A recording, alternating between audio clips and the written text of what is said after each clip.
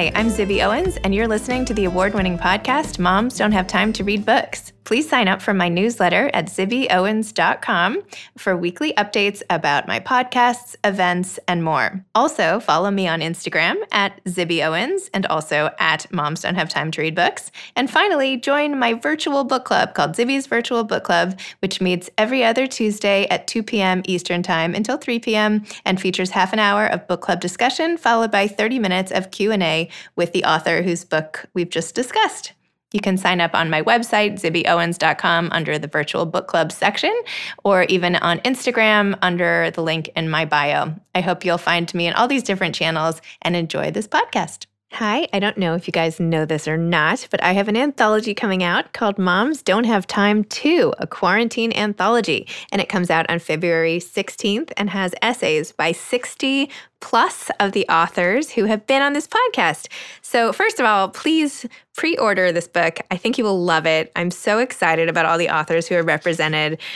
Just to give you a few, Chris Bajalian, Jewel Parker Rhodes, Ashley Prentice Norton, Gretchen Rubin, Rima Zaman, Eileen Zimmerman, and that is just from the first page of the multi-page table of contents. So please pick up this book, Moms Don't Have Time To, a quarantine anthology. It's available anywhere you buy books, Amazon, bookshop.org, and your local independent bookstore. So please pick up a copy. And also, I want to invite you listeners to my fundraiser / launch party the night it comes out on February 16th, a Tuesday at 7 p.m.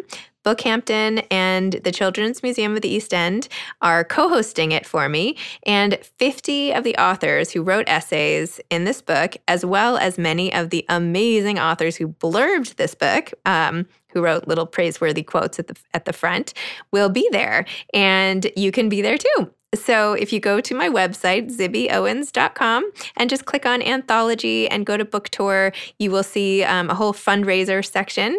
And for $50, you can attend. You'll get a copy of the book, and you'll get to schmooze on Zoom with all of these amazing authors. This is like going to be the literary happening of February. So please come.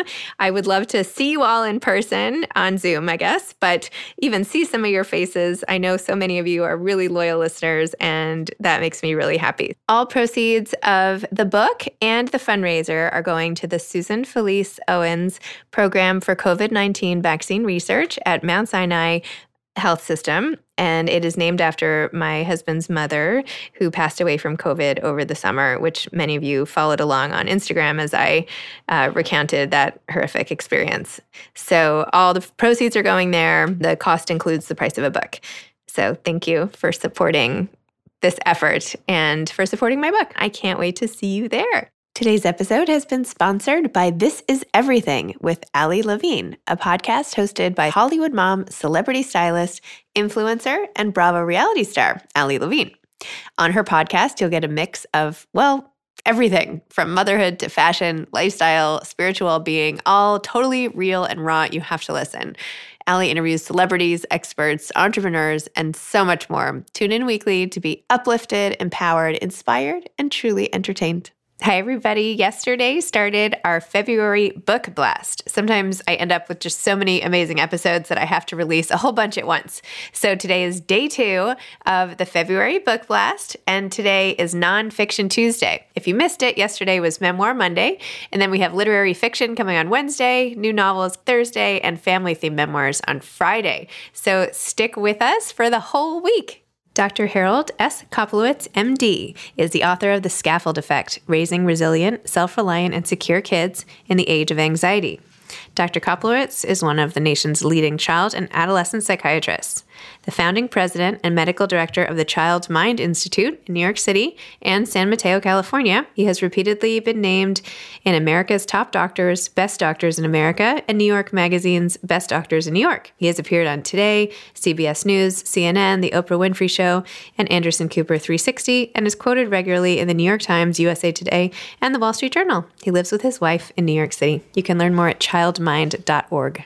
Welcome, Dr. Koplewicz. Thank you so much for coming on Moms Don't Have Time to Read Books. Oh, it's a pleasure, Zibby. Always a pleasure to be here. This is such a treat because you and I work so closely with the Child Mind Institute, which you founded in 2009 and which you run amazingly, which helps everybody in the world with childhood mental illness. Do you mind talking just for 2 seconds about Child Mind Institute before we talk about your amazing book, The Scaffold Effect? Sure. So, in 2009, we decided, a group of us, that we needed an independent nonprofit that was exclusively dedicated to children's mental health disorders. And if you think about it, this country has done this before with other disorders. St. Jude's Children's Hospital for over 50 years has focused with laser precision on childhood cancer. And while that's a very important thing, there's only 15,000 kids in the United States who have cancer, and there's 17 million who have a mental health disorder, which means that everyone listening knows and loves one of these kids. It's 1 out of 5. So if it's not your child, then it's your niece and nephew, or it's your best friend's child. So we thought that we needed that independent nonprofit that would play with everyone and collaborate with everyone, but only be focused, no matter what, on the mental health needs of kids, first and foremost in the United States, and now, frankly, globally. And when COVID hit, we had to close the doors to the Child Mind Institute's physical sites in California and New York. And in 48 hours, we became a telemental health product. And we've now seen over 300 kids every day on screens and a few kids in person in both sites.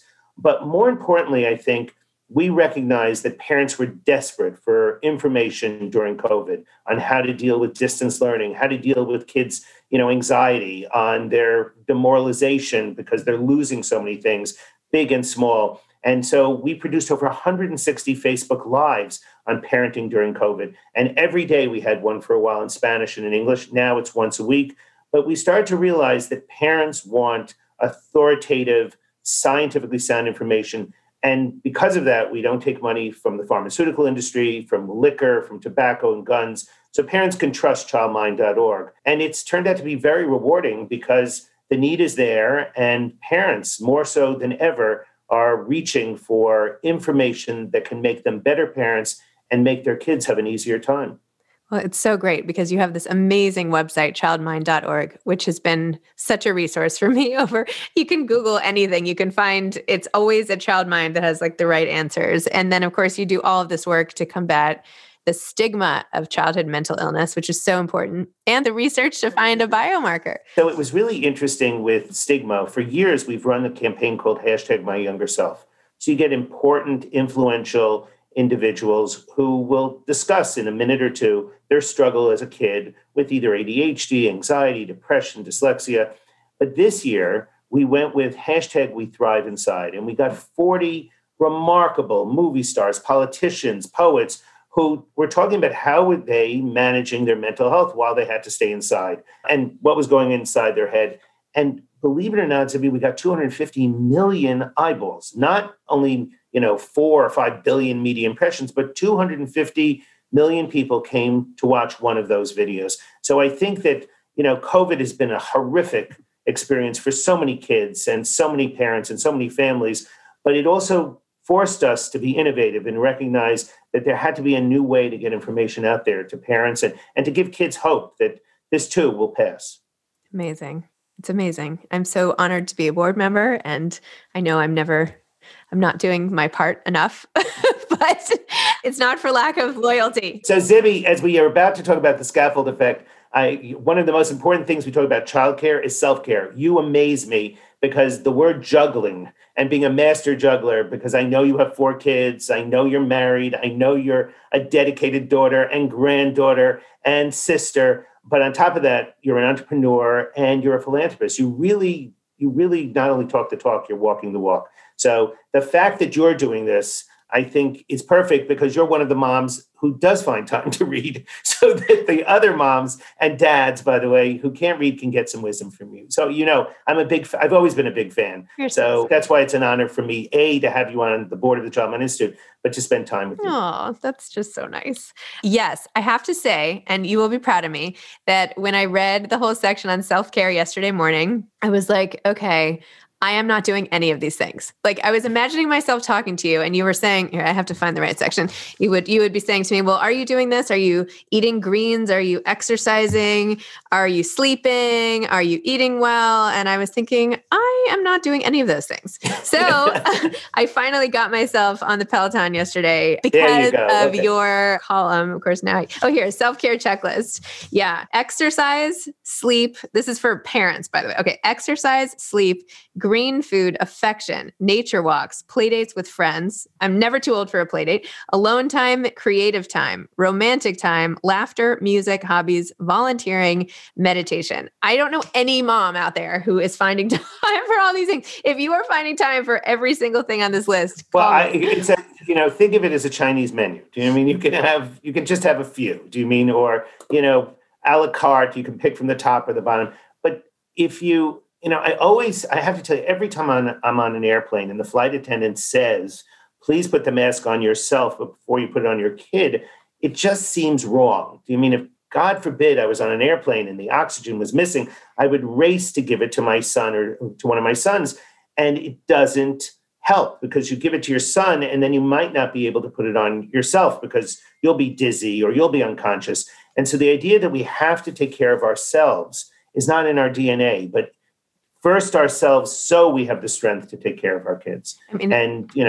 And more than one kid sometimes. Well, this just goes to the whole theme of your book, which is so brilliant. And I can't believe it hasn't been thought of before as like the perfect analogy, this whole notion of scaffolding, and that really it's your child that's being built and the blueprint and the foundation and everything. And you are just like around the outside. You're just trying to help as it grows. And then once it's fully formed, you can start taking down the scaffolding, which I would like to have taken down. And if your child's been paying attention, they'll know when to put the scaffolding back. They go off to college and they're struggling with essay writing. They'll go to, the center for the writing center to get some extra help. That's a scaffold. If they need a tutor in math, they will get one. You mean, because it's not that you're hovering all the time. You've built a confident, strong building. I think the one part that we have to always remember, though, is that as you're building that scaffold, and you use pillars, structure and support and encouragement, and then you have planks. But the important part is to recognize that the building sometimes it has decided to become a ranch, not a skyscraper. Do you know what I mean? And we can't force that, because otherwise you're all going to be very disappointed, and it's not going to be a sturdy, structure. I always think about the fact that my oldest son was great at science. I wanted him to be a doctor. Now, I never said it out loud, but it just made sense. You're good at science. You're good at math. I love being a doctor. Why wouldn't I want my kid to be a doctor? And at a certain point, it became very clear. He actually said it to me in high school. He said, I hate blood, Dad. I'll have to become a psychiatrist if I become a doctor. I don't really like kids, he said, so I'll always be the wrong Dr. Koplewicz. And he then at a certain point decided that he loved being a DJ. I mean, so totally out of character, because he's a very socially reticent guy. But okay, that we were building a split level. That's what we were getting. And so he was a white Jewish DJ, Mark Ronson, DJ Cassidy, and DJ Josh K. And really into it. And it looked terrific. And he was going to go finish. He was at Brown, which is the perfect match. And he was going to go off to LA afterwards. And the summer between his junior and his senior year, he went and worked at Goldman Sachs, which didn't make any sense to me whatsoever. And it was kind of a cultural mismatch. He was still DJing. He was producing a documentary called Pigeon Men about Irish convicts who competitively fly pigeons. I mean, the whole thing didn't make sense that he was going to Goldman. And at 6 weeks, they gave him a review. And they said to him, by the way, you're a bad communicator. You're not enthusiastic, and you're intellectually not curious. And to his credit, he stood up and he said, I could be a better communicator. I'm biochemically not enthusiastic. I don't smile enough, but I'm always intellectually curious. And he ripped apart the 5 deals. And they said, well, we're surprised. And for the next 4 weeks, he was a maniac. He would go to work in a taxi, screaming at himself in the back of the cab, smile, smile. I mean, why? It didn't make any sense to me. And of course, at the end of the summer, he calls us and he says, I have good news and bad news. I said, what's the bad news? I have to tell you the good news. The good news is I got a job offer from Goldman Sachs. And if I sign right away, I get $10,000. What's the bad news? I got a job offer at Goldman Sachs. So I said, this seems like a cultural mismatch. And I can't get over the fact that he decided, no, private equity is what he wants to do. He's running a private equity firm today. And it's an example, Zibby, of recognizing I'm not getting a skyscraper. I've gotten used to getting a split level. And then he says, guess what? I'm building a ranch. And if you want to be a good parent, if you want your kid to feel confident, you still support, you still structure, and you still give encouragement. I find it fascinating because he speaks a different language. He spoke a different language when he was a DJ, and now he talks this finance talk where I'm nodding my head pretending I know what he's talking about. But that's what a good scaffold does. It moves around. It doesn't say it's set in cement. You have to do this. So it happens to all of us, by the way. But I think if you remember the plan, remember the pillars, structure, support, encouragement, and then there are planks that really are very important. And the one plank that I have so much trouble with is dispassion. There's part of me that feels like, what the hell are you doing? Snap out of it. And that just doesn't work. Do you mean whether you too much crying, too much yelling, too much laughter? It has to be their building, not your building. I feel like you were hard on yourself when you told the whole story of your son going to camp and how you brought your own emotions about your separation and your unfortunate time at camp.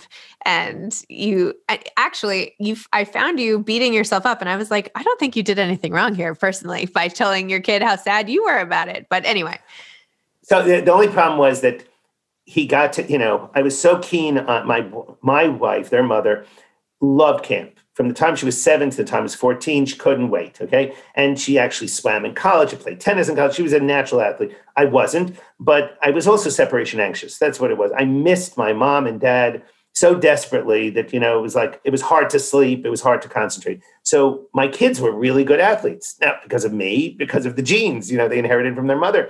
So when they went to camp and I came up there and that Joshua was really struggling, he said, I want to go home. And when we walked into the woods, he said to me, Dad, there's no one here to love me.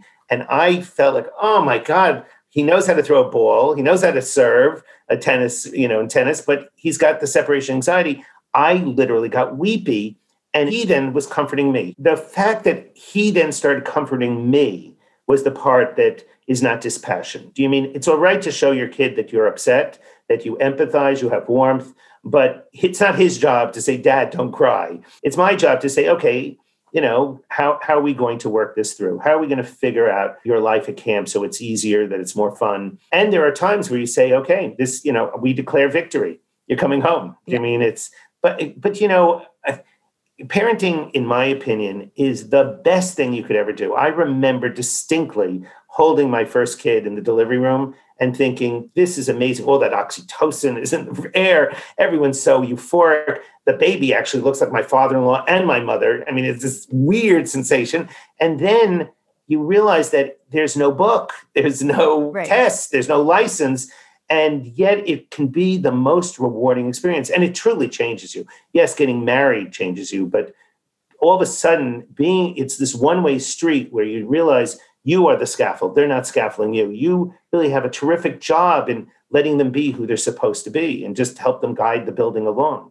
And you also bring up this really important point, which I think has not been articulated quite as well before, about parent burnout and how to tell if you have all these great ways for parents to identify what's going on with their kids, right? You have how if it's a normal level of anxiety versus a problematic level of anxiety versus an anxiety disorder. But then you let us do it as parents too, and how to know if you're actually going through burnout, which, gosh, and with the pandemic, you have normal, problem, disorder.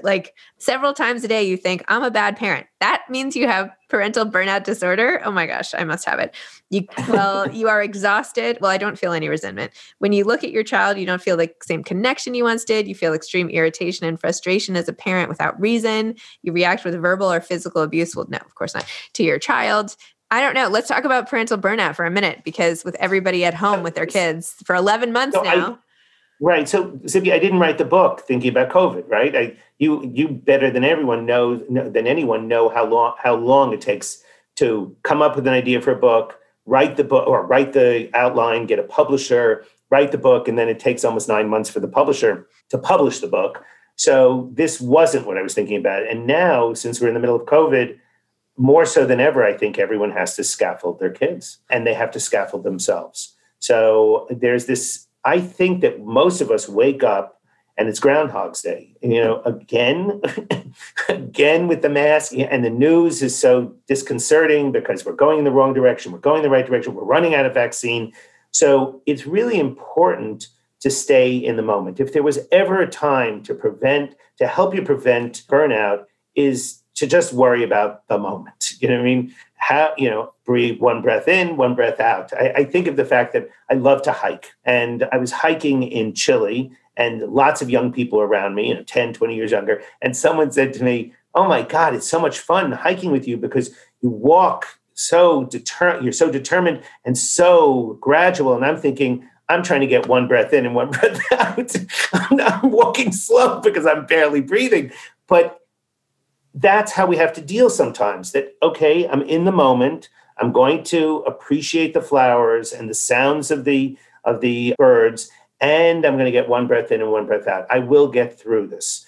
And I will take breaks. I will step back and say, I need a second wind. And I think that right now, to prevent parent burnout goes back to great childcare is self-care. And I think there's so many easy ways to restart yourself. So can we get back into good sleep hygiene? Can we try to get close to 8 hours? Can we force ourselves to turn off everything at 12 o'clock and stay, asleep till 8 o'clock? Okay, 7 o'clock. Or can we go to bed at 11? Can we get on a routine? Because routines work for kids, but they also work for us. And even if we just do a minute of mindfulness every day, just sit with our thoughts for 60 seconds. And no matter how disturbing the thoughts are, just let them, don't judge them. That in itself will help. But I think we also have to be kind to ourselves. This is, my internist just said to me, be careful. After COVID, there'll be 3 types of people: hunks, chunks, and drunks. And I thought, you know what? That is so funny. I've never had so much liquor brought to the house. Wait, say it again. Hunks, chunks, and drunks. And if I'm not careful, I'm going to be a drunken chunk. So, but you can't tomorrow lose 10 pounds, right? You can take a walk every day, no matter what. And if you can't take a walk, you can get on the elliptical. And if you can't get on an elliptical, you can at least do some stretching. Simple, bite-sized pieces. And just think about it. You're not only doing it for yourself, you're doing it so that you can be a better parent. So if you don't want to just do it because you deserve it, you're doing it because without having strength, without having sleep, without eating well, without also having some fun. I mean, this is the hard part of COVID. It's really hard to have fun, especially for extroverts. People like me, this is, it's one thing talking to people on a screen, but it's so nice to have human contact. And it's freezing cold here in the Northeast. So, you're not going to be able to have a meal with someone. You're going to have a brisk walk. Do you mean there's ways around this if you know what you need. And if you take care of your own needs, then I really think, again, you'll have the energy to offer structure, support, and encouragement for your kids. Because this is hard. I don't want to minimize how challenging it is to be a very good parent. Can we talk for just 2 seconds about anxiety in the time of COVID? And I know this isn't even in your book, and I hope that I've made a good case for everybody to read The Scaffold Effect. And the subtitle is Raising Resilient, Self-Reliant, and Secure Kids in an Age of Anxiety. So I just want to talk a little more about anxiety, because typically anxiety and an anxiety disorder in particular is when you have irrational levels of fear about something. Well, that's part of it, right? But there is actually something to be super afraid of. So when my daughter says she's really worried and talks about it a lot, I'm like, well, I'm also really worried about it. But who knows? Because I also have so much anxiety, I don't even know what to say. But there is actually a big deal. It's not like we're on a plane worried if it's going to crash and the odds are not really high and it's irrational. It is actually possible, and it's happening to everybody. And especially in families like ours where we've lost people in the family, like Kyle's mom and grandmother, we've seen it up close. So how do you deal with a combination basically of anxiety or PTSD when things in the world are literally anxiety provoking? Does that still mean you have anxiety? Is it abnormal? No, so I think it's normal, but how do you manage anxiety? Again, think about it from the scaffolding works even if you have an anxiety disorder, right? But more so than ever, I think we need to scaffold ourselves and scaffold others. So what do we say? We're wearing a mask. We wash our hands frequently. We do social distancing. We are doing everything possible to avoid getting this virus. But it's a very catchy virus. And if that happens, things are better today than they were last March. The doctors are better at treating it. So even if we get it, we will be able to get a different type of treatment than we had before, but we're not going to get it. We're going to try every possible way, but still live our lives in a new way, right? So we're clearly not going to go to a big party. We're clearly going to only go to people that we know are following the same rules and regulations. But it's normal to be scared. I'm uncomfortable also, but I'm getting used to this new normal. It reminds me after 9/11, I was doing the Today Show a lot, and Katie Couric was the host, and we actually were friends. We were neighbors, and I was doing a piece with her, and I said, the president's in charge. Nothing bad is going to happen. Everyone, we learn from our mistakes. And Katie actually said on the air, well, how do you know? I said, because we learned from our mistakes. I thought, is she going to say Chicken Little, the sky is falling? And once we were off the air, Katie said to me, you know what? I feel like her husband had passed away just a year before. She said, I feel like Jay just died again. The kids are back in my bed. We're so regressed. I'm on TV 4 hours a day instead of 2 hours. And so it can overwhelm you. Do you mean? And it can distort your cognitions because you get so anxious. You think to yourself, well, I'm going to wash my hands one more time.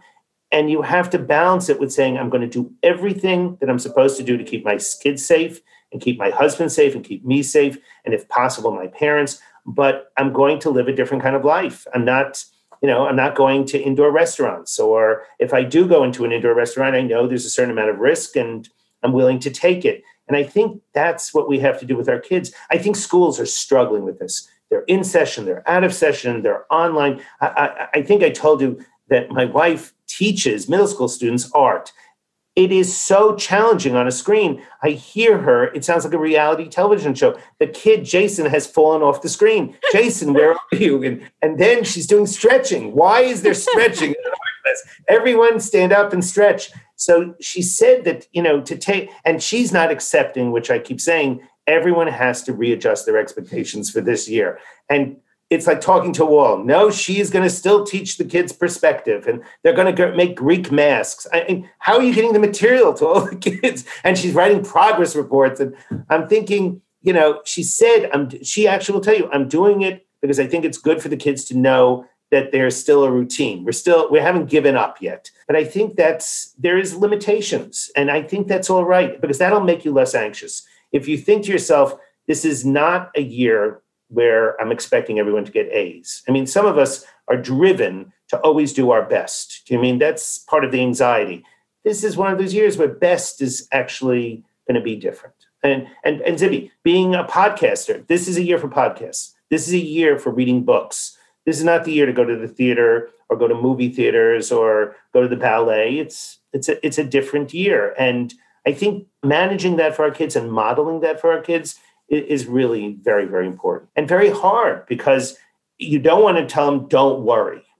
You have to say to them, what are you worried about? The other thing that I have to tell you that in the scaffold effect, I would hope people will take away is there's one piece where we're talking about awareness. And it's very interesting to tell kids and tell ourselves what is wrong. I think we're hardwired to fix things, particularly parents. And if you could remember, can I catch my kid doing something good? Can I say 3 specific positive things to my child for every one critical thing? And by the way, as a husband of 40 years, it's not a bad thing to consider with your spouse, right? And I forget it all the time. Do you mean it's kind of like, where's the coffee? Where's this? How come we can't, is no one going to iron my shirts? No one's going to iron your shirts. It's this kind of rapid complaining, which after a while, it's very hard to hear the good stuff when you say, God, you smell great, or you look so beautiful. And I think that if we consciously are aware that we have that negative tracking, it's part of the things that we do all the time. We are looking to fix things, so we're always watching what the kid's doing wrong. And then the second thing we do is confirmation bias. It's, we're watching only Fox. We're only watching MSNBC. But more importantly, we see certain children as bad and certain children as good, and then they can't get out of the box. And We have to pull back. That's the whole concept of making a new blueprint. And I think that's so important, Zibby, because otherwise COVID is just going to make parenting extra hard. Scaffolding is going to make it somewhat easier. It gives you that structure, no pun intended, to try to make things easier for you on a day-to-day basis. And also to keep, the do-over. I love the idea that parents are allowed to say, I think that was a mistake. I'm taking a do-over. So, it's not written in, it's not written in ink. It's written in pencil. We'll erase and we'll do it again. So.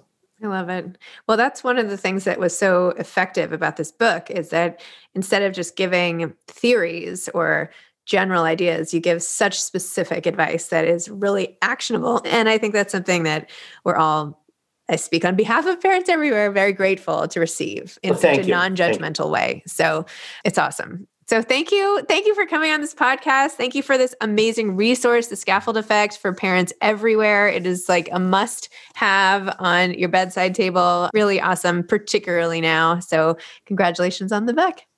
Thank you, Zibby. And thank you so much for having a conversation with me. It's always a pleasure. Now you see why I am often too busy for board meetings. Because